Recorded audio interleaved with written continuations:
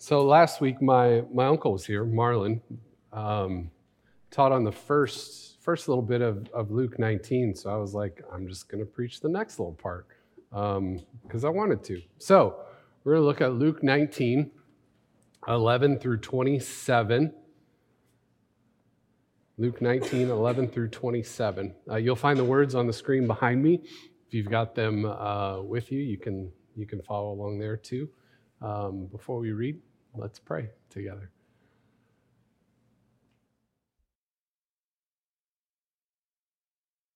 God, as we open your word, as we read this story, we just simply pray that you would open us up so that we can hear a word from you. We ask that you would move.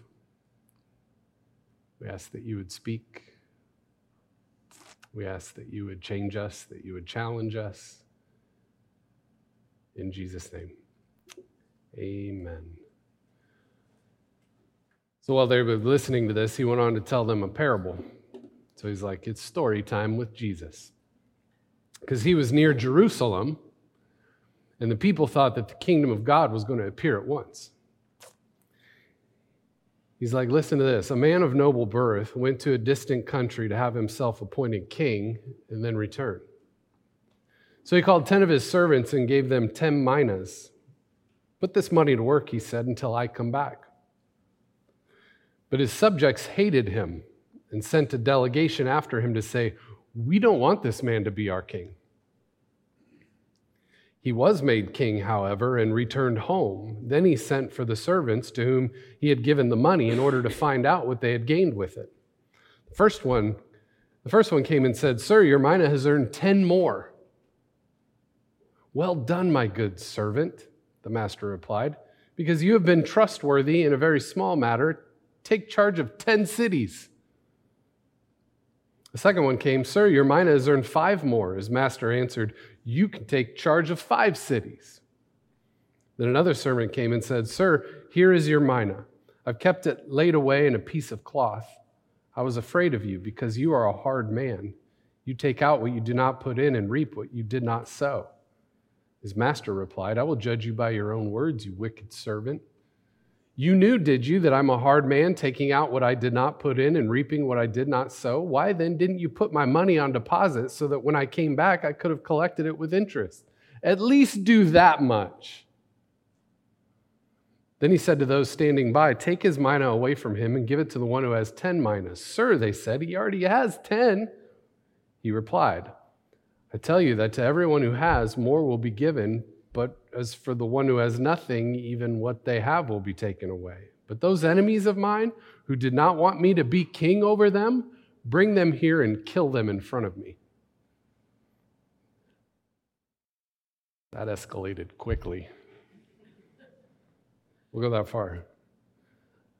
So, I don't know. That's just an interesting story, isn't it?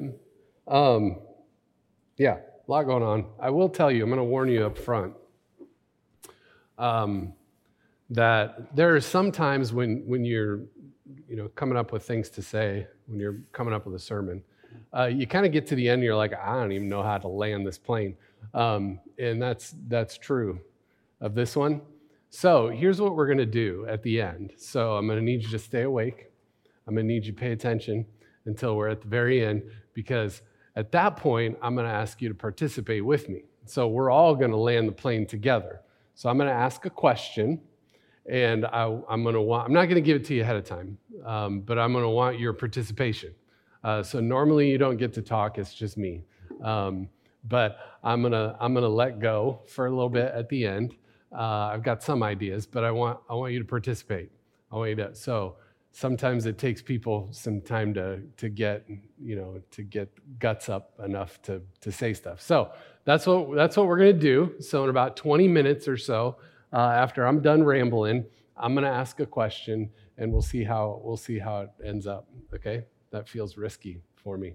So anyway, before we get into this little story, which is sort of weird on a couple of different levels, I think it's important to remind ourselves of the context. And Marlon did a little bit of this last week, but I just want to remind us this morning. So Jesus and his disciples are on a little trip. Jesus is taking them from Galilee in the north, and they're headed to Jerusalem in the south. In between those two places does anybody remember? We've talked about this maybe a dozen times or so.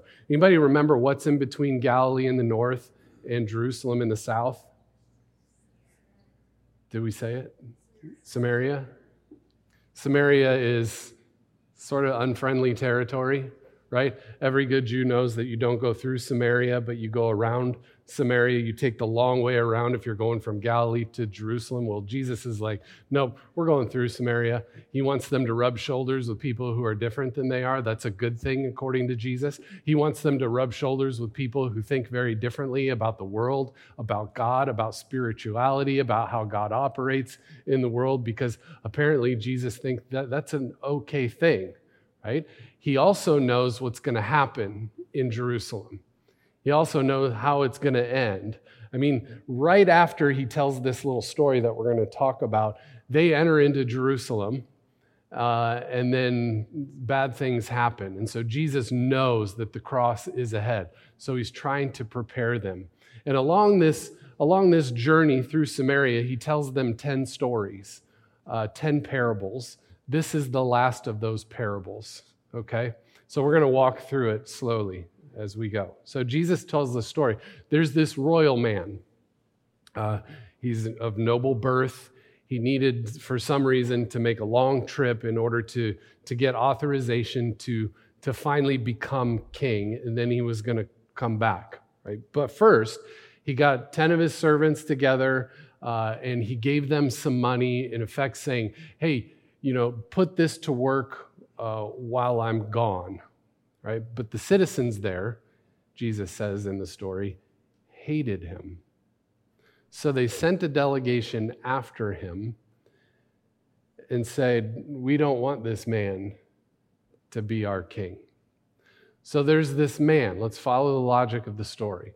There's this man who wanted to be king, wanted to rule, wanted to make sure his people had everything they needed to have full, happy, healthy, flourishing lives. There's someone who wants to be king. Now, I think if there's one thing we can say about God, is that God wants to be king. God wants us. God wants to be king. God wants to make sure that everybody has everything they need to live full, happy, healthy, flourishing lives. It's a theme we find over and over and over again. The divine wants to be in relationship with us human beings. We find it all over the Bible, and it starts early. It starts really early. We know the story. This is way back in Genesis chapter 3, okay? Adam and Eve make a mess of things. They take the fruit they're not supposed to have, and they eat of it. Big mistake. What do they try to do? They cover themselves. They try to hide from God. They're ashamed of what they've done, and then they hear God walking in the garden in the cool of the day. And what is the first thing God says? Even after they've made a mess of things, what is the first thing God says? Where are you? Where are you? And from then on, the story of the Bible is the story of God searching for human beings. The story of the Bible from Genesis chapter 3 on is God longing to be in relationship with us human beings. That's the story of the Bible, generally. So there's this guy named Abraham Joshua Heschel, probably the most influential Jewish rabbi of the 20th century. Do some research. Just Google him. A really amazing person. Sort of helped Martin Luther King Jr. during the civil rights movement, went on several marches with him, just a fantastic, fantastic person. He wrote a book about the philosophy of the Old Testament. And as a Jewish rabbi, we can have faith in what this guy has to say about the Old Testament, right? He entitled it this, and I want you to forgive the gender specificity here. I think if he were alive today, he'd probably say it a little bit differently, but he He entitled his book, God in Search of Man. This is the philosophy of the Old Testament. That's what this book is, and he entitled it, God in Search of Man. I want you to listen to his words. This is the mysterious paradox of biblical faith.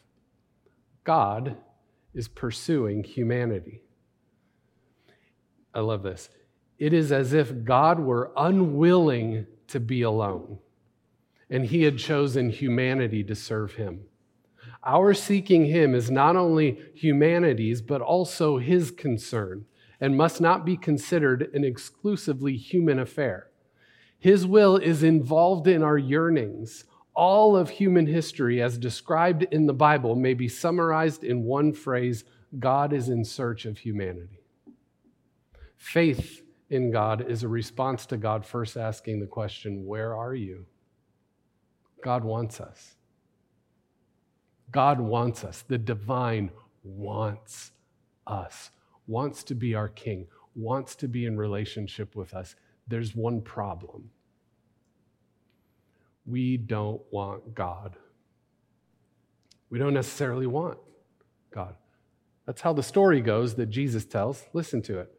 But his subjects had sent a delegation after him to say, we don't want this man to be our king. We don't want him as king. We don't want God. It's another theme that we find over and over and over again in the Bible. In the Bible, you'll find the people of God ignoring God's presence in the world, following really bad political leaders. That sounds familiar to somebody. It seems right. Following really bad political leaders. You'll find the people of God unwilling to listen to the counsel of prophets and priests. And then when God's own Son comes, becomes one of us, a human being, because he wants to be king so badly, what do? We kill him. After Jesus tells this story, the next thing we know is followers are being welcomed into Jerusalem. It's like this big kingly parade. They're shouting, Hosanna, blessed is the one who comes in the name of the Lord. God is here to save us. Right? But that party didn't last very long because Jesus would then overstep the bounds of the people. He entered into the temple. He overturned the tables because the people there were making it into like a lucrative business enterprise, shamelessly selling religion, taking advantage of people who were on the margins, people who were on the outside, taking advantage of the poor. He quotes from Isaiah, he quotes from Jeremiah. He's trying to get people to pay attention to the presence of God, but they missed it, and before the week was over, the king was dead, hanging on a cross. We don't want this man to be our king. We don't want God. That's what the story is telling us. And when we look around at the world, it doesn't take us very long to figure out that's kind of the way humanity is. In large part, we don't want God. Right? War and violence never seem to end. We have things like chemical weapons. We have things like nuclear bombs. We don't want God. There are people fleeing war as refugees and being turned away. We don't want God. There are people in this world. Look, there's this dual reality that doesn't make any sense. We have people who are multi-billionaires in this world with more money than they'll ever be able to do anything with, really. And then we have people who have no water to drink, no food to eat, no shelter. How does that make any sense? We don't want God. We live in a world where a teenager can buy an assault rifle. We don't want God. We chase after things that are either really meaningless or eventually will consume us. And we shamelessly think that we're the ones who rule the world. We could talk about this all day. Right? That when we look around at the world, it doesn't take us very long to figure out that we just don't want God. We don't want God. By and large, humanity doesn't want God. But here's the thing. Here's the biblical story. In spite of all of that, God still wants us. What? In spite of the fact that we don't want God, the evidence is abundant, God still wants us. The story goes on that Jesus tells. The man returns with his kingly credentials in hand. He's king now. Before he left, he had given money to some of his servants, in effect saying, hey, put this to work while I'm gone. In other words, while I'm gone, I want you to do and work as if I were present. I want you to put this to work as if I were here doing it. He didn't give them specific instructions. He just trusted that they would figure it out all on their own. And when he returned, the first thing he did was call his servants together to see what happened. Like, how'd you do? Like, what went on? First guy came back, super successful, right? Made a bunch with what he'd been given. The next guy comes back, made a modest amount, not quite as much, right? But successful. He did it. And then this third guy came back, and he's like, here's your money back. I didn't do anything. I know you're a hard man. I was, to be honest with you, I was a little bit afraid of you, so I just kind of hid it away. But now that you're back, here it is. I didn't want to risk anything because I was afraid. Okay. To the first two, the king says, well done, my good servant, because you have been trustworthy or faithful. You get more. But I want us to notice something important here. It has nothing to do, praises them, but it has nothing to do with how successful they were. It has nothing to do with how much they made. It had nothing to do with how awesome they were. It had everything to do with how faithful they had been. They risked what they had been given. They went about doing what the king would have been doing had the king still been present. They were faithful. But the third was timid. The third did nothing. The third didn't want to participate. So what he had was taken away from him. The first two are commended because they're trustworthy, not because they were successful, not because they built something big and huge and awesome, but because they risked it all. They were faithful. They risked being associated with the man that nobody else wanted to be king.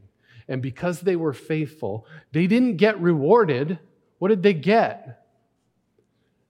They got more work, more responsibility.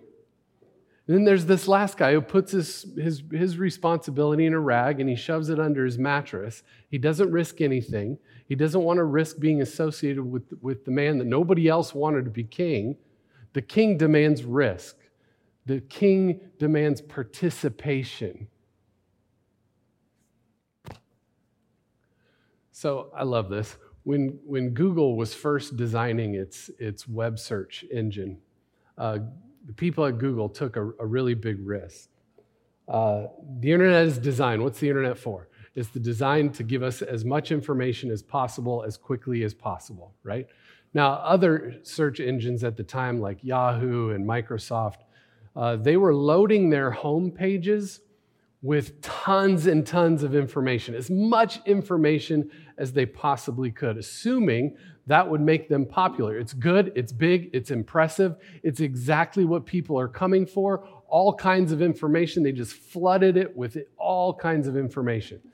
And Google took a risk.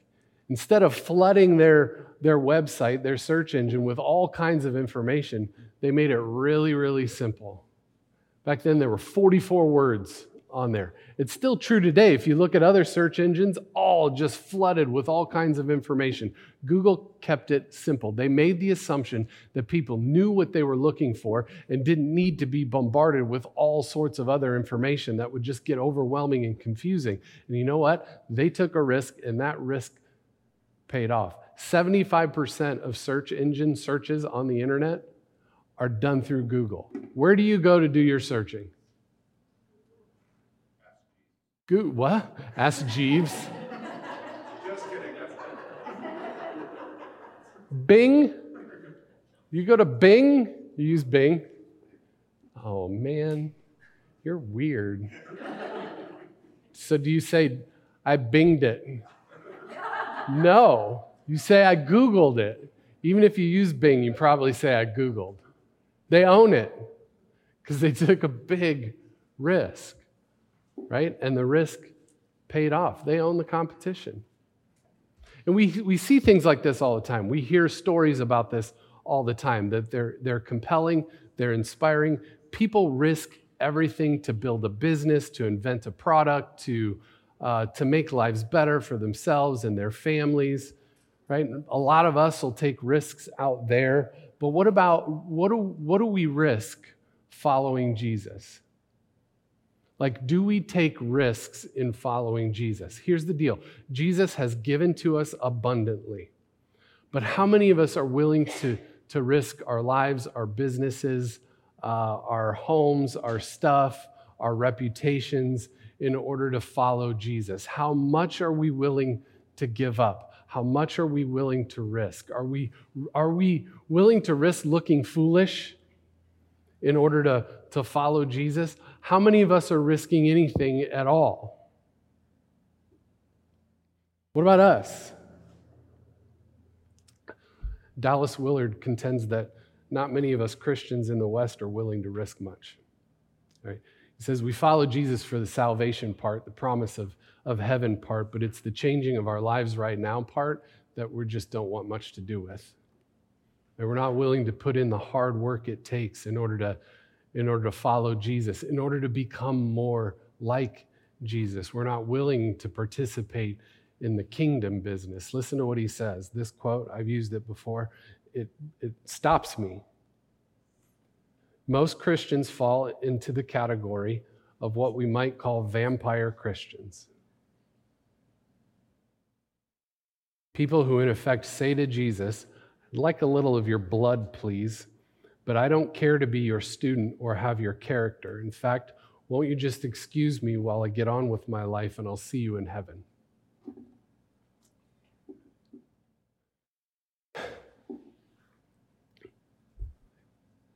Those are sobering words. Vampire Christians. I'd like a little of your blood, please, but I don't care to be your student or to have your character. In fact, why don't you just excuse me while I get on with my life and I'll see you in heaven when I get there.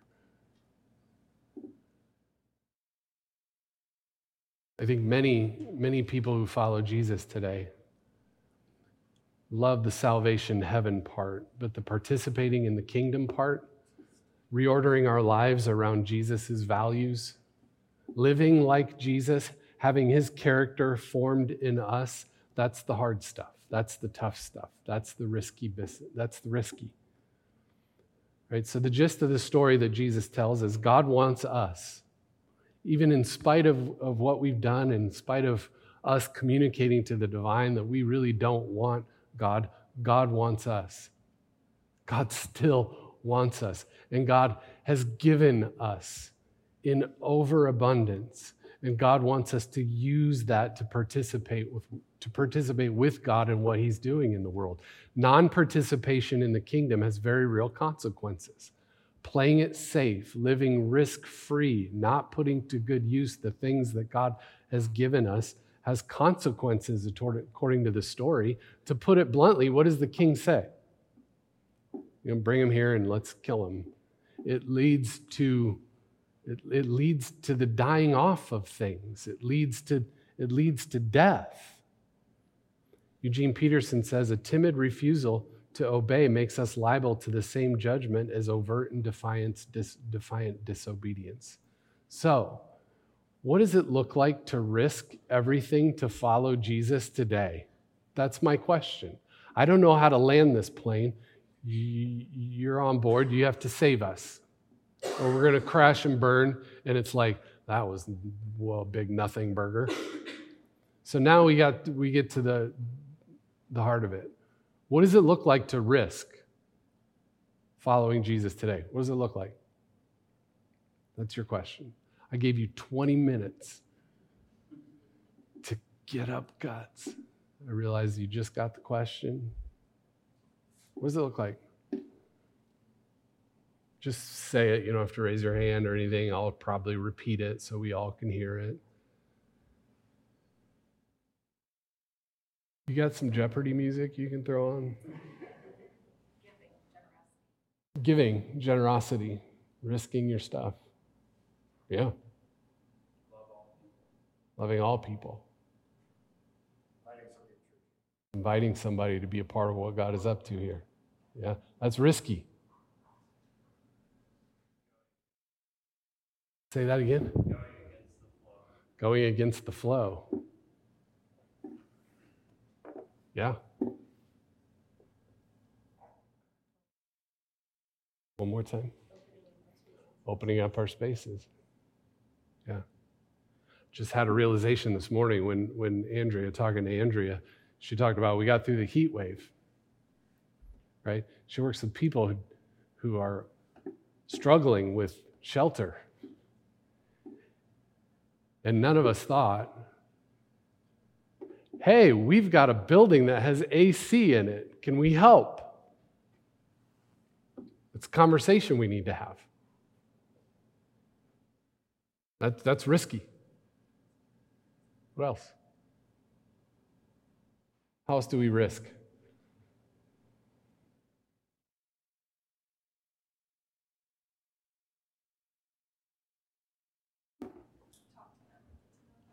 Say that one more time. Some of them having a false idea of you before you even talking to them. I feel that one. I feel that one hard. Because sometimes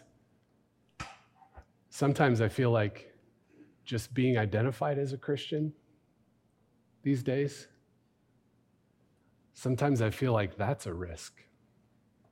Not because of Jesus, not because of the ways of Jesus, not because of the things that Jesus said and did, but because of some things that Jesus people do, have done, are doing today. Sometimes when I'm talking to somebody who doesn't know what I do and they ask me the question, what do you do for a living? Sometimes I feel like it's a risk for me to tell them because instantly people think something of me.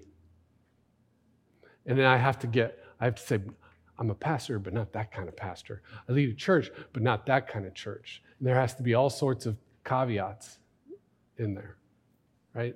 Sometimes that even feels like a risk, right? Because some of the policies and political leaders that are being supported and lifted up, it sometimes that feels like a risk today, even just, doesn't it? Do you feel that? Does anybody else feel that? Okay. Maybe we risk. Maybe we be like Google. Just said the church should be like Google. That's funny. Maybe instead of being big and flashy, having everything out there that just clouds stuff, maybe the church today and the church of the future, the church that's actually going to survive, maybe we need to keep things a little bit more simple. Maybe that's our risk. Maybe we risk not being flashy. Maybe we risk being simple. Maybe we risk being a community that creates a community of love and acceptance. And maybe we just continue to risk giving ourselves away. Even when we're like, we don't know if we have the funds to make it another 3 years, we just continue to give ourselves away. Maybe that's what we do. Maybe that's the risk. I don't know. Anything else? This is a fun conversation. Anything else? Something's burning on somebody's tongue. What else can we risk? What about personally? Maybe you need to just think about it. No, thank you. Loving your enemies. Yeah.